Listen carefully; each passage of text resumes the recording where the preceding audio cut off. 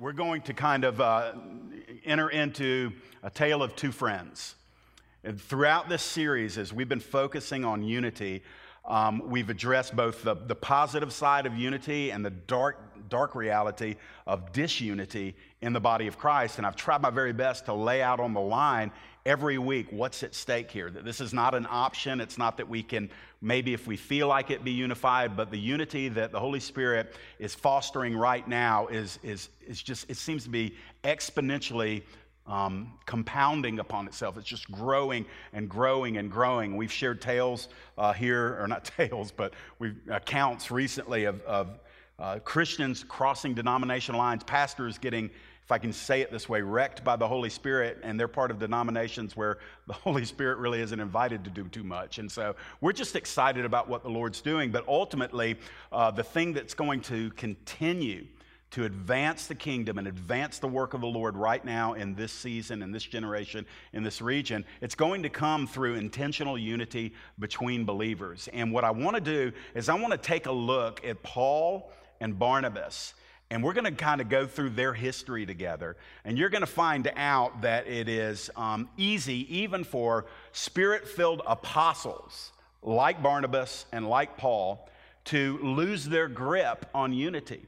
And if Paul and Barnabas had opportunity to have friction in their relationships, all the more you and I can be instructed on how to guard for that, against that in our lives. And so look with me in Acts 15. I'm going to read verses 36 through 41. We're going to go through several different passages tonight. So after this initial reading, keep your eye on the screen and you'll be able to find the verses there.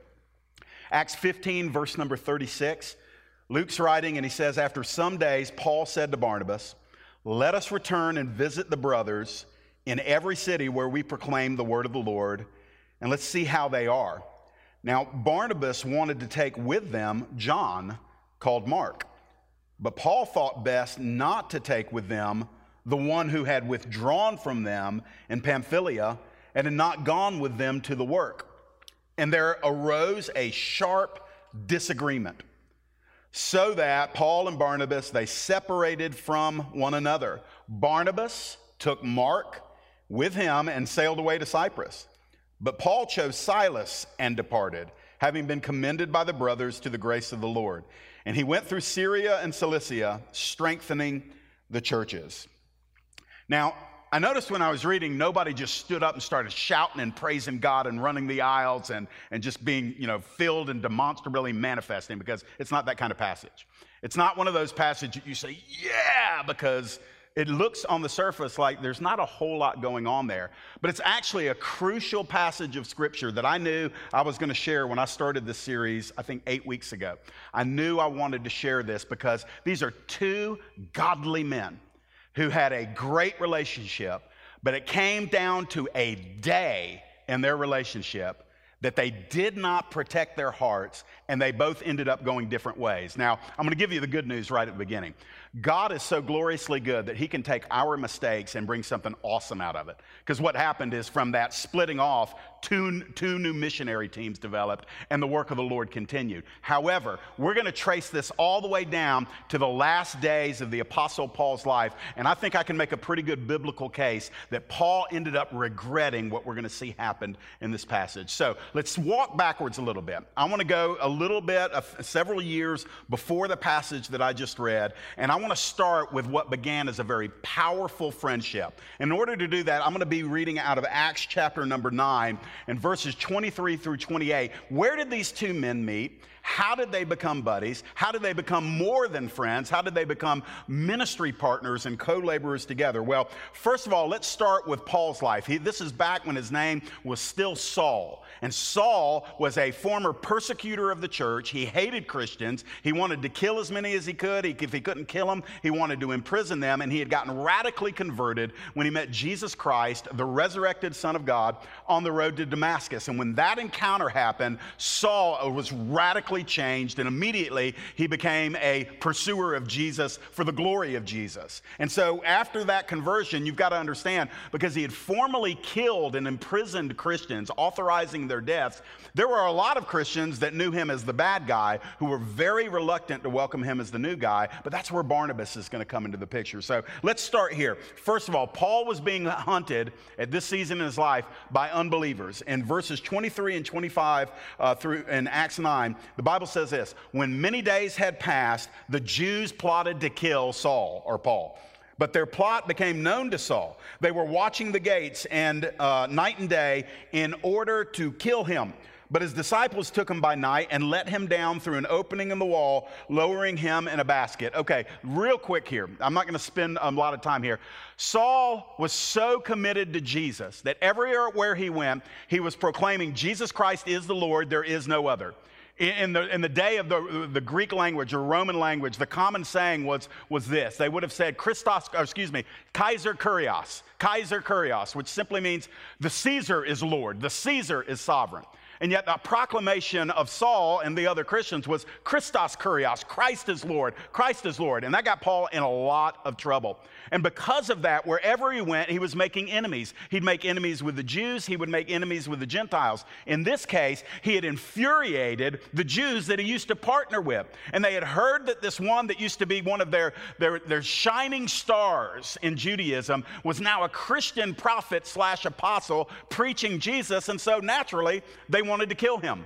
Now, friends, just very quickly, you and I don't really have a taste of that yet in America. That's not really our reality, but let's not understate what's being said. Paul had a bounty on his head. The religious people wanted to kill him. They looked for him day, night. They wanted to always find an opportunity, to the extent that Paul knew he had to escape where he was. And so he had to be let down over the city wall at night through a basket, and then he runs off in the night to escape. Now, that's a bad day if you ask me. It's a bad day when all of these unbelievers are coming against you, and they're seriously wanting to mute you by killing you.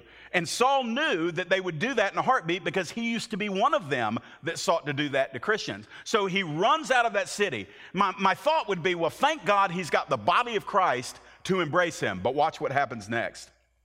You see, he wasn't only being hunted by the unbelievers, he was being rejected by the actual believers. Look at what happened. What happens in verse 26. So Saul ends up going down to Jerusalem. Now look at what the Bible says. He attempted to join the disciples, but they were all afraid of him, for they did not believe that he was a disciple. So this is where Saul's reputation had caught up with him again. So he's fleeing unbelievers, and he thinks, well, let me run down to Jerusalem. That's where some Christians are. I've got contacts in the city. Let me go down there. But he gets down there, and the church doesn't want to have anything to do with him. Because all they can remember is, isn't this the guy who used to be the headhunter of all believers? Think about it. He goes back into Jerusalem, and now as a born-again, converted, radically changed believer, he's encountering wives that he made widows by executing their husbands. Children who were small that are now teenagers that he made orphans because he dragged their dad or mom or both off to prison where they died incarcerated because they had become Christians. And now he's also among adults who remembered this was the man that was ravaging the church. This was the man that went out with all of the arrest warrants and dragged people off and wreaked havoc against the believers. And now he's coming and he says he's one of us. Now, natural skepticism would say, maybe he got saved, maybe he didn't get saved, but I don't want him in my house. And wherever Saul went, though he was saved, though he was forgiven, though Jesus had made him a new creation, he could not find a person that would welcome him in. The entire body of believers there in Jerusalem were saying, we don't want to have anything to do with him. Now, that bad day just got worse. It's one thing to have unbelievers that want to kill you. It's another thing that the only place you could possibly find refuge would be with other Christians, and they don't want to have anything to do with you because they can't forget who you used to be. Now, I'm sure none of y'all have ever gone through that because, surely Christians don't do that anymore. Surely we don't ever hold anybody's past against them, but in Saul's case, that's exactly what was happening. And so here he was. He's a man without a country. He's a man without a place to go. But hallelujah, here comes Brother Barney. This is where, out of the blue, this one named Barnabas appears on the scene, and this is where the friendship begins. In verses 27 and 28 of chapter 9, this is what you read. Barnabas took Saul and brought him to the apostles and declared to them how on the road to Damascus, he had seen the Lord who spoke to him, and how at Damascus Saul had preached boldly in the name of Jesus. So he went in and out among them at Jerusalem, preaching boldly in the name of the Lord. I'm just going to strip away all of the ecclesiology here, all of the deep stuff. I'm just going to say it as plainly as it can be said. Paul needed a friend, and Barnabas was that friend. Paul needed somebody with skin on, flesh and blood, somebody that could put a moment of confidence in him, that could vouch for him, that could speak on his behalf, that could literally get him an entrance into an audience with the powers that be so he could give them his testimony. And what was interesting is it doesn't even seem like the apostles wanted to hear from Saul. They only listened to Barnabas. The Bible says that Barnabas was the one who said, listen, I've seen this man. I've heard him preach. He's not playing around. The one that used to persecute us is now proclaiming our King and our Lord and our Savior. Saul of Tarsus is now Saul the Christian. We should receive him. Friends, I don't know if you've ever been in a situation like that. I know I have. I mean, I can think of times in recent years where it just seemed like anywhere I turned, there was bad news, there was trouble coming, there was a difficulty or a person that didn't have my best interest at heart. And there's such a loneliness that can find you in times like that where you feel like literally you don't have a friend in the world. Now, maybe it's not objectively true, but we've probably all felt that isolation before. What was sad for Saul at this time is he wasn't just feeling it, it was actual. That's exactly what he was going through. And look what the Lord does. The Lord gives him a friend who went to bat for him big time. I mean, Barnabas was willing to make a risky move on Paul's behalf. He went in there and stuck his neck out on the line for this one who had formerly persecuted the church. Now, before we move away from this, let me just say, in your distress, if you think about your life, some of the deepest, most meaningful friendships you've had have come when somebody got you in the sense of, this person gets me, they understand me, they're there for me, especially if it was during a season where everything else was coming against you. If I gave you 3 minutes to think about it, you could travel back in your own history and you could remember people that were there for you when nobody else was. And there's just something that is fostered in the spirit. Something happens with friendships like that. And so Paul, forgive me for using the names interchangeably, it's the same guy, but they developed this meaningful, powerful friendship. But interestingly, from that friendship, something more significant was going to come, and that's what I want to get to in Acts chapter 11. So let's move on to the next thought. Beyond this powerful friendship, there came about a kingdom partnership. You see, God takes the most simple human moves that we make. A simple willingness to befriend Saul was about to turn into a powerful kingdom partnership by which God would do some incredible stuff through these two men as they labored together. So let's look at it. Let me give you some context about what happens next in Acts 11 and Acts 13. First of all, revival was breaking out in a different part. They were now in Jerusalem, but there was a place where in the outskirts of where they were, in different regions where revival was breaking out. Look at Acts 11, 19 through 21. The Bible says that now those that were scattered because of the persecution that arose over Stephen, by the way, the very man that caused that persecution of Stephen was Saul. So the persecution that he started had now scattered the church, and the Bible goes on to say that the people, the Christians, ran from that persecution, traveled as far as Phoenicia, Cyprus, and Antioch, and they were speaking the word to nobody except Jews. But there were some of them, men of Cyprus and Cyrene, who, coming to Antioch, spoke to the Hellenists. Those are Greek-speaking Jews. They started giving the gospel to these Greek-speaking Jews, and they were preaching the Lord Jesus. Verse 21 says this, "And the hand of the Lord was with them, and a great number who believed turned to the Lord. Now, this is significant. We don't have a lot of time to dwell here, but all of a sudden, the gospel is moving out of a strictly Jewish context. It's spreading out, although these people were still Jews, they were Greek-speaking Jews, and they weren't always smiled upon by the Jews who were thoroughly Orthodox and spoke Hebrew. And so you see the gospel moving out, and people are believing.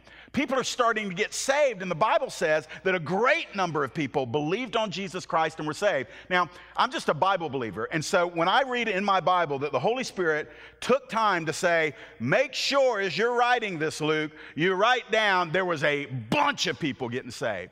So it wasn't a smattering of salvations like we kind of see in our days. I'm praying for a revival where we see so many salvations we can't count them. I am praying and hungering for that. I'm believing for that. I do believe we're going to taste a revival like that, but it's not here yet. We're not seeing it yet. What we see is one saved here, one saved there, maybe occasionally 2 or 3 get saved in a good service or an evangelistic outreach or something like that. But when revival hits, there are mass conversions.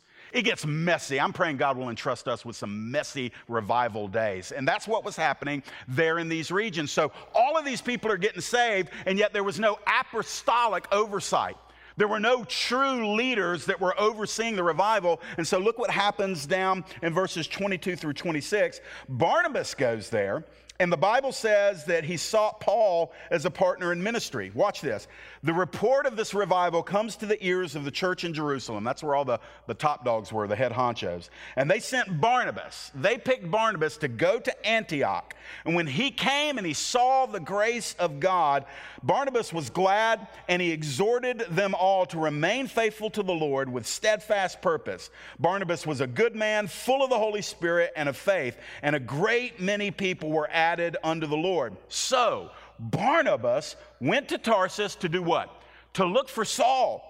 And when he had found him, he brought him to Antioch. And watch this. For a whole year, they met with the church and taught a great many people. And in Antioch, the disciples were first called Christians. So watch this. So revival breaks out. There's no apostolic oversight. That means there's no true ordained leadership to help these people manage all these salvations. They need to be discipled, baptized, taught, and all of this. And so they needed some apostles to go up there. So the church at Jerusalem says, we're going to send Barnabas up there. Now, Barnabas arrives on the scene, and he's an exhorter. We're not seeing in Scripture that Barnabas is like a strong teacher. We don't necessarily see that gift. He's highly relational. He likes to be with people. He likes to help people. He's very generous in his giving. But he's looking out, and he is seeing all of these brand new babies in Christ, and he says, I need a teacher. I need somebody with the gift of teaching. I need somebody who understands the theology of the church. I know who I need to get. Where's my friend Saul? And he remembers, he's back in his hometown. He's in Tarsus. So he goes and gets Saul, and he says, come up here, man. You've got to help me minister to all of these Christians. People are getting saved out the wazoo. I don't know what to do. Come and help me. And so they get there in Antioch, and they're getting saved, and Paul's teaching, and they end up staying there over 12 months. That's the life of a missionary, by the way. Life of a missionary is, in its most pristine form, is, Lord, what are you doing today, and how would you like me to get in on it? And so Barnabas and Saul, they just start this ministry team in Antioch, and for a whole year, they're ministering side by side. They are the leaders. They are the influencers. They are the ones pouring into the church, and the Bible says that people are being strengthened. They're being grown. Let me make a statement here real quickly. It's really healthy in a leadership of any group of believers, whether it's a local church or if it's in a region. You need to hear this. I strongly believe in the legitimacy of fivefold ministry. That means you can't have just a bunch of pastors or just a bunch of teachers or just a bunch of evangelists or just apostles or just prophets. That we, in order to be healthy in the body of Christ, when you get enough Christians in an area, the best way to do ministry is to have leadership teams that have a representation of all 5 of those leadership giftings. One of the things that Dustin and I are doing here, and we're making progress in this, is identifying people in this assembly that have different giftings, because I know what my gifting is, but I also know what my gifting is not.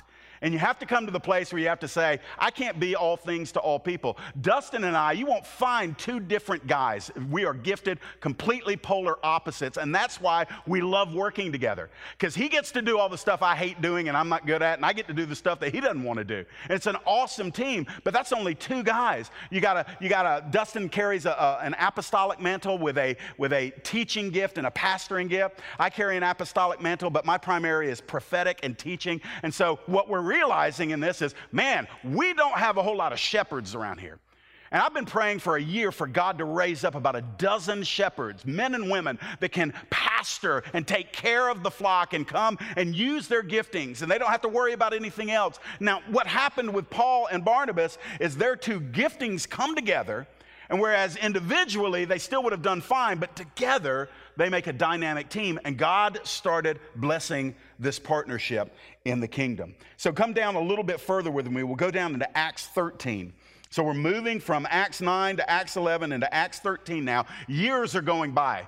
At this point, from the time Barnabas met Saul of Tarsus, is probably close to a decade at this point, with a year of that 10 years being spent there in Antioch together. Now, watch what happens. God mightily blessed their ongoing partnership. At the end of that first year, look in verse number 1 of Acts 13. It says, now there were at the church at Antioch, watch this, prophets and teachers, and some of them are named. Barnabas was one of them, Simon, who was called Niger, Lucius of Cyrene, Manaen, a member of the court of Herod the Tetrarch, and then it just kind of adds this Saul.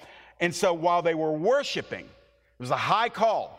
They're worshiping the Lord. They're fasting according to the word of God. The Holy Spirit speaks. We don't know exactly how he did it, but he communicated. He downloaded something to the leader's heart, and here's what the message was: set apart for me Barnabas and Saul for the work to which I have called them. Then after fasting and praying, they laid their hands on them and they sent them off. This is huge. This is the first of three major missionary endeavors that Paul, the Apostle Paul, was called to engage. His life was spent planting churches and establishing churches and edifying leaders and writing out the majority of our New Testament.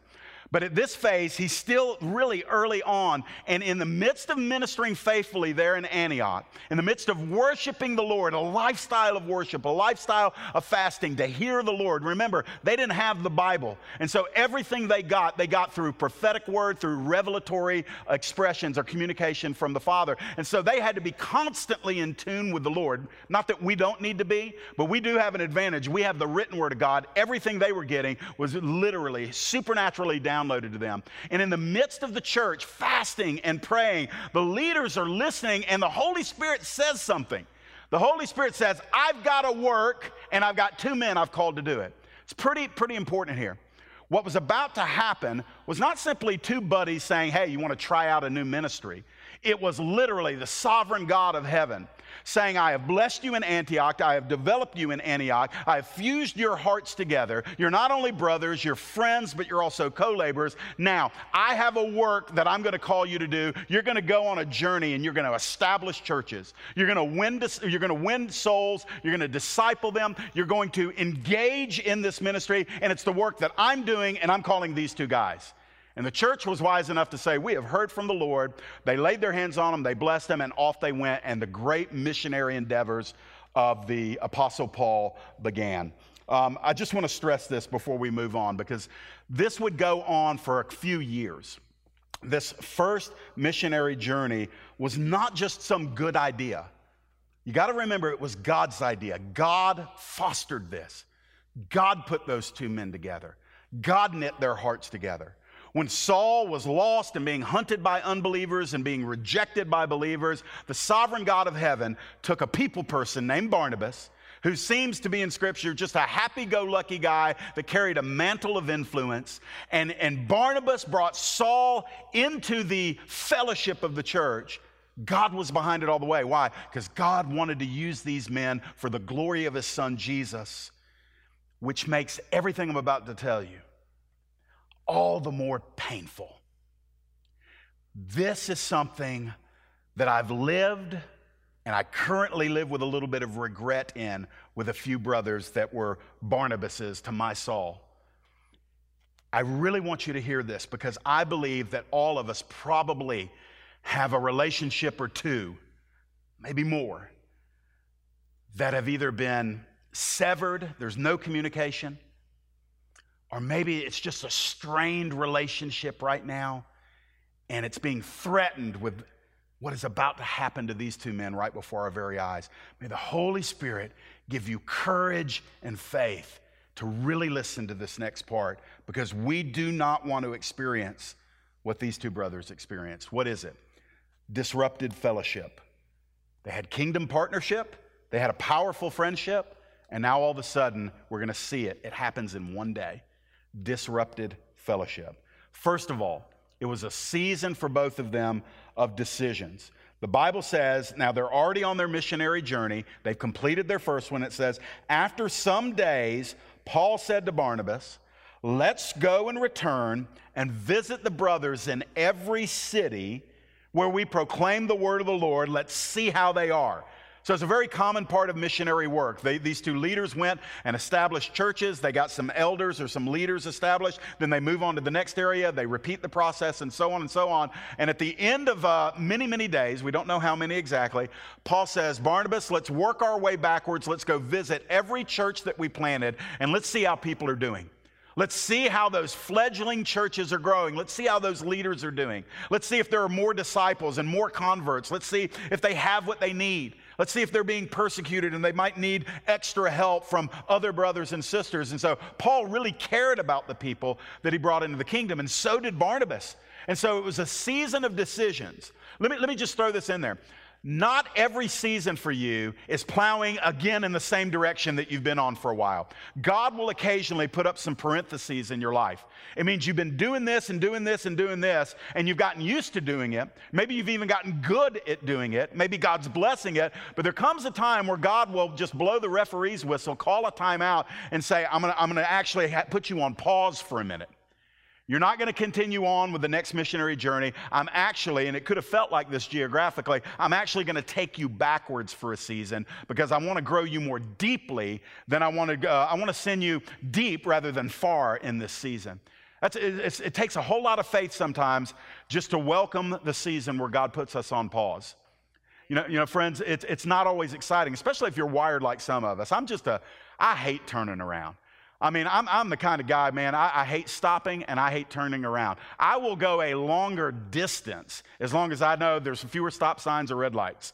And if I forget my keys and I'm a block away from the house, I will usually just keep on going. I will just keep on going, and I think I am not going to turn around. I'm just weird like that, and some of y'all are too. You hate stopping, you hate interruptions, and you struggle sometimes when God blows the whistle and he says, hey, I need to put you on timeout for a little bit because we're about to go deeper.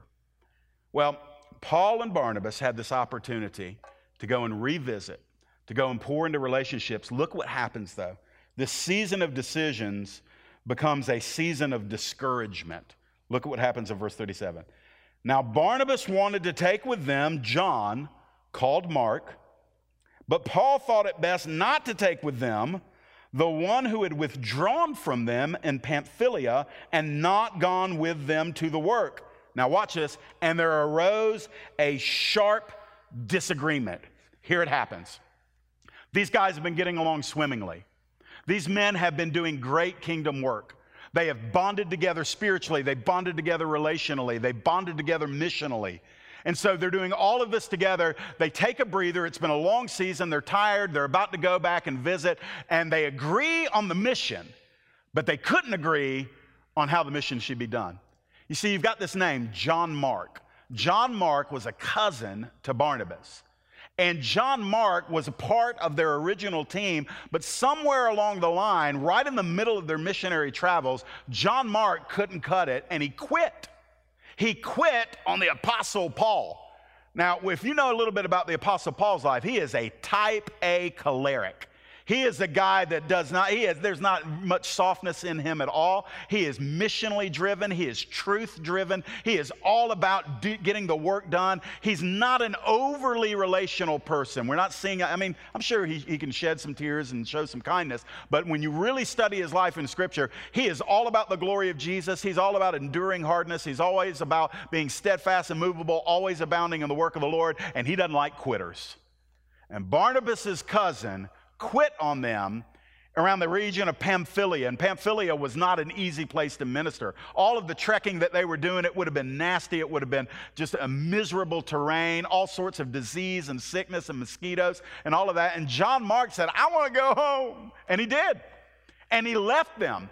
And so now that Paul and Barnabas have finished that course without John Mark, Barnabas, the relational guy, the guy who's got a heart as big as anything, he says to Paul, hey, man, I do think we need to visit the churches. You know what? Let's give my cousin John Mark another chance. And Paul says, we're not going to do it. And Barnabas says, now, Paul, calm down. I understand, but listen, hey, Paul, didn't you get a second chance? Didn't you get a second? How about we give John Mark a second chance? And Paul says, no, I take this work too seriously. I can't afford to have another quitter. We lost time. We lost energy. We lost effort. That little boy needs to go home and grow up for a little bit. We're not going to take him. And so it turned personal, because how many of you know that you can put up with some stuff? Somebody starts talking bad about your family, it brings something bad out of you. And so something out of Barnabas got really tough, and Paul got really tough. And the Bible, listen, this is one of the reasons why you know that the Bible was inspired by the Lord. Because if Luke was just writing this on his own, he would have left all this stuff out. Because by this time, by the time the book of Acts was written, John Mark, I'll give you a little nugget here, John Mark was already a credible and established disciple. He had already turned the corner. He had kind of righted the ship in his own life.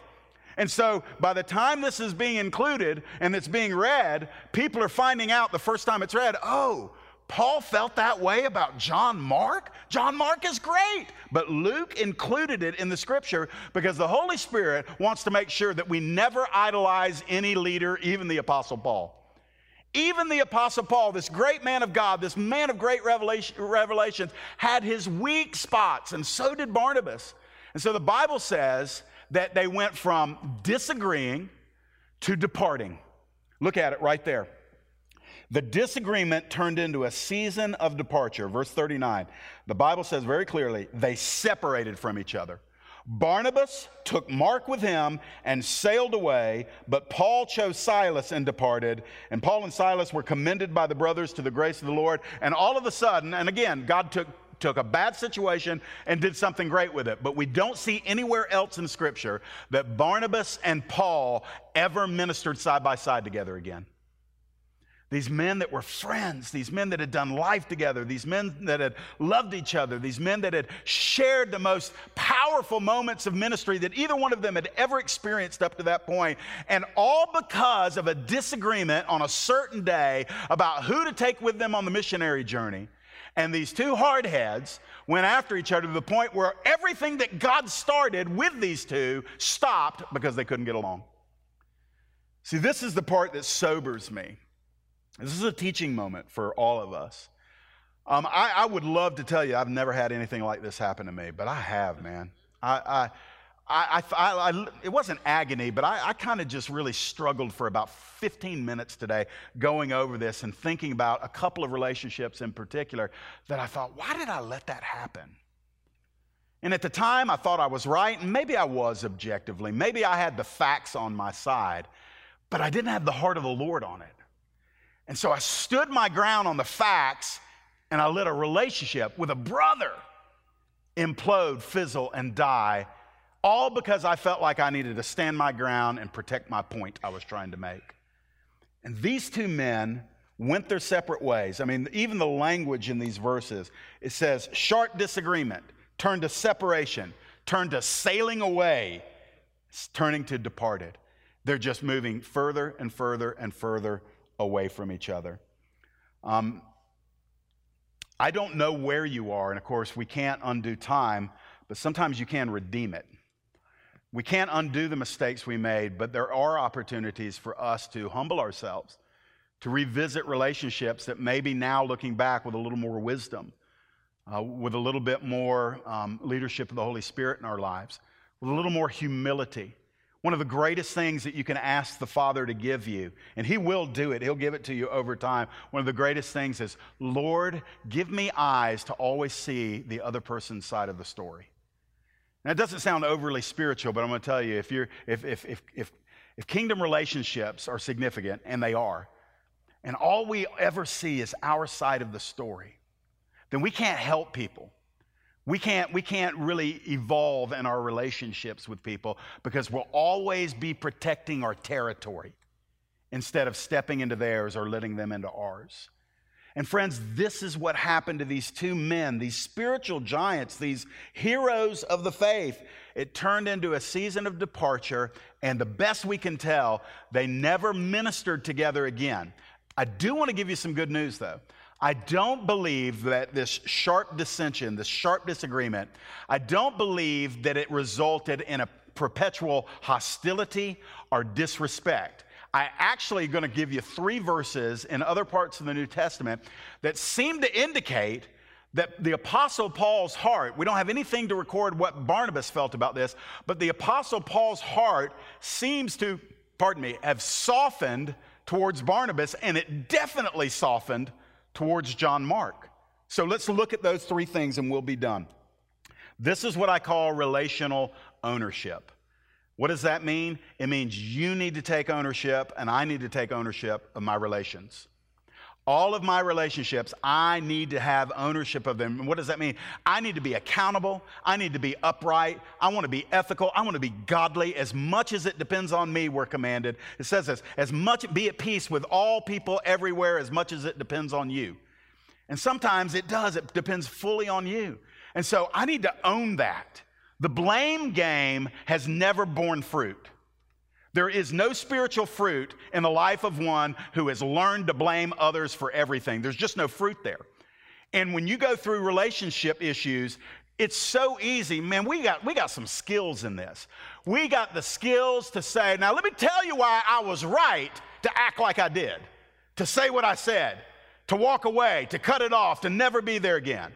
And we can always say, they did this, they did this, they did this, they said this, they acted like this. Now, I'm not talking about issues of physical abuse or things that jeopardize your safety. I'm not talking about that. I'm talking about when we didn't get our way and it got so inflamed that the relationship burned up over it. And so one of the things we've got to do is say, I actually have the Spirit of God indwelling me. I've got the one who was reviled but did not revile back living in me.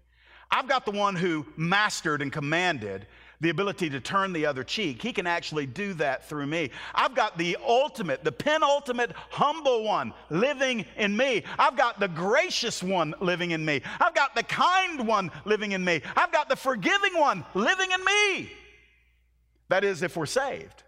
Now, if you're not saved, you do have a right to walk away because you've got nothing in you that motivates you to do something kingdom because you don't have the king in you. But I'm talking to saved people tonight, that we really have less latitude just to drop people than we think we do. So let's take a look at what Paul did, and this is many years later. In Colossians 4:10, he writes this. After all of this took place, he writes this to the church at Colossae, and in chapter 4, verse 10, he speaks of Mark, John Mark, many years later, who is the cousin of Barnabas. He says to the church at Colossae, you've received instructions about him, and if he comes to you, welcome him. Now, Paul is writing the churches of Colossae as the Apostle Paul. Many years later, he is the single most authoritative voice in the kingdom at that time. And he is telling the church at Colossae that if John Mark comes to them, see, John Mark is now back in ministry. John Mark, something shifted in his heart. He made a mistake. He quit in the middle of a missionary journey. Not a good thing to do. He made a mistake, but he learned from it. And maybe it was actually Barnabas's kindness to John Mark that brought him into repentance and back into ministry. We don't know. But at this point, Paul says, I know John Mark is traveling that area. If he comes to you, welcome him. Now, I confess to you, I am not a robust Greek or Hebrew scholar. But that Greek word translated welcome into the English, the ESV that I'm preaching out of, is a Greek verb that is very intense. And it could be translated like this: happily welcome him, greatly welcome him, eagerly welcome him, enthusiastically welcome John Mark. And so Paul, who renounced John Mark many years earlier, is now endorsing him. He is now being to John Mark what Barnabas wanted him to be to John Mark many years earlier. I just love the fact that somewhere along the line, God got a hold of Paul's heart and softened it towards this individual that had really disappointed him. Friends, I want to just say this. It is impossible to go through your life, especially if you're proactively living for Christ. It's impossible for you not to bump into other people. It's impossible for you not to be occasionally disappointed. You're going to get disappointed with all sorts of people. Disappointed with people in your family, your home, disappointed with people in the church. You're going to get disappointed with your leaders at times. And in those moments, it's really just a test of how much territory of your heart Jesus owns. And now at this point, many years later, Paul had now surrendered some acreage of his heart to the Lord that the Lord didn't have ownership of earlier in Paul's life. Now he's able to say, John Mark, hey, if he comes down there to the churches at Colossae, welcome him, he's great. So something shifted in him. In 2 Timothy 4:11, this was the last inspired letter that Paul would ever write. Right down to the final chapters in that letter. In 2 Timothy 4:11, Paul is now in prison. He would never get out. They would execute him for his faith. So he's at the end of his life. And he makes a sad statement. He says, only Luke is now with me. And then he says this, get Mark and bring him with you, for he is very useful to me for ministry.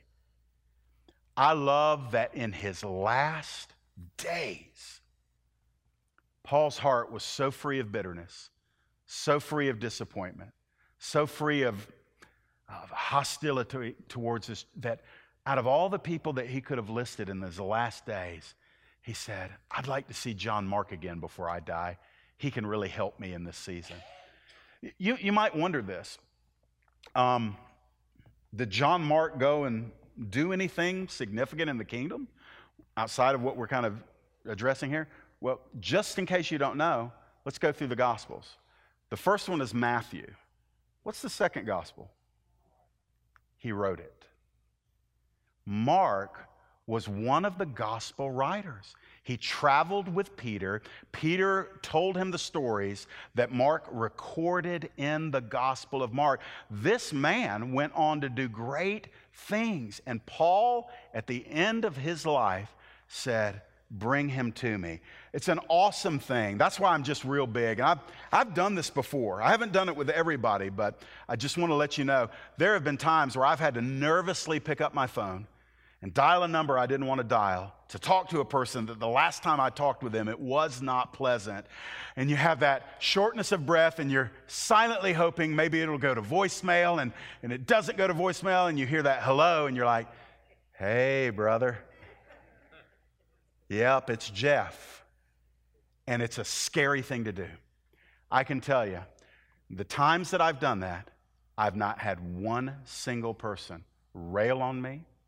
I've not had a single person hang up on me. I've not had a single person reject my attempt to humble myself and reach back out to them. I've had to eat humble pie. I've had to apologize when really I was hoping after I apologized, they'd apologize too, and they didn't. And listen, it's a test all the way around. See, the Lord doesn't tell you to do it with a guarantee that they'll do it back to you. He just says, I want your heart free of bitterness, and this is part of the process, so Jeff, make that phone call. And if they had AT&T wireless in Paul's day, he would have picked up the phone and said, Mark, brother, what's happening? Hey, can we get together? I'll meet you down at Starbucks. Let's have a latte, and let's talk about the mistake I made right at the end with Uncle or your cousin Barnabas. I need to really get that off my chest. I'm so sorry. But they didn't have that, and so what he had is he had a guy that he could say, hey, if you're coming, Luke's here with me. Just please bring John Mark, because I really see that God uses him. You've got to leave room for people that have hurt you to change. Man, I'm getting convicted and inspired right at the same moment. The Lord's bringing a guy to my mind right now. And it was amazing. This was a year ago. The relationship ended about 5 years ago. And it was not war, but it was Cold War. It just faded out. And do I have enough time to tell this? Yeah, I got 2 minutes, so let me do this. I was driving by his house. I was just driving down the road that his neighborhood's on. And I was thinking about him because every time I go in that area, I have this kind of twinge of, man, we really messed up something good. It was very similar to a Barnabas and Saul kind of thing. And as I was driving by, I'd rarely say this. It doesn't happen every day to me, but I heard the Lord say in my spirit, in my mind, my heart, however you want to say, he's not the same as he was back then. That's all the Lord said. He's not the same as he was back then. And I thought to myself, neither am I. Maybe we've grown up in the last 5 years. Maybe we've learned from that. And as soon as that happened, I felt just something released in my heart. I was very happy for this guy who, quite frankly, did me a lot of harm. And it was just such a release. And it's only been in the past week or so where I've just felt like, it's probably because I'm studying this out over the last couple of weeks, I thought maybe it's time for me to pick up the phone, test the waters, remember every good thing that we ever shared together and not focus on the way it fizzled out. I don't know. That's my story. Maybe that's not germane to what you're going through, but if it is, listen, don't quench the Spirit. He never leads you into something that's not profitable for you. He will lead. It may not be easy, but it'll be profitable. So the last thing, the question is, okay, Jeff, what about Barnabas? Well, this is the only thing I can give you, and then we're going to be done. In this relational ownership, we find this statement in 1 Corinthians 9, verses 6 and 7. Paul's writing to the church at Corinth, and he says this, "Is it only Barnabas and I who have no right to refrain from working for a living?" Now, let me just say this. I don't even care what he's talking about there. I'm focusing on this. Paul is writing years after the breakup with Barnabas. Years after, probably 8 years after the breakup with Barnabas. And he's writing to the church at Corinth. And he's dignifying the ministry and the apostleship of Barnabas by placing him and Barnabas, though they weren't physically side by side anymore, in Paul's heart they were still together. And he's talking about the rights that come from apostleship. He's talking about the right to be married, to receive from the ministry. And he's saying, is it just me and Barnabas? And he puts himself, it was like there's something in his heart that was so easy to still remember the days of Paul and Barnabas together. What does that let us know? It simply lets us know this. Though the circumstances maybe could never be reversed, Paul's heart had softened. That's what this is all about, friends. When we're talking about unity in the body of Christ, the hardest part of maintaining unity is resurrecting unity. It means when unity dies, when relationships are fractured, when they're broken, sometimes the Lord will call you to be the bigger person and say, I want to bless you, but I can't bless you until you trust me enough to address this situation. It's one of the hardest things you'll ever do as a believer, but I'm going to tell you, I've already mentioned it, there's never been a time where I knew the Lord was leading me to do it and I obeyed.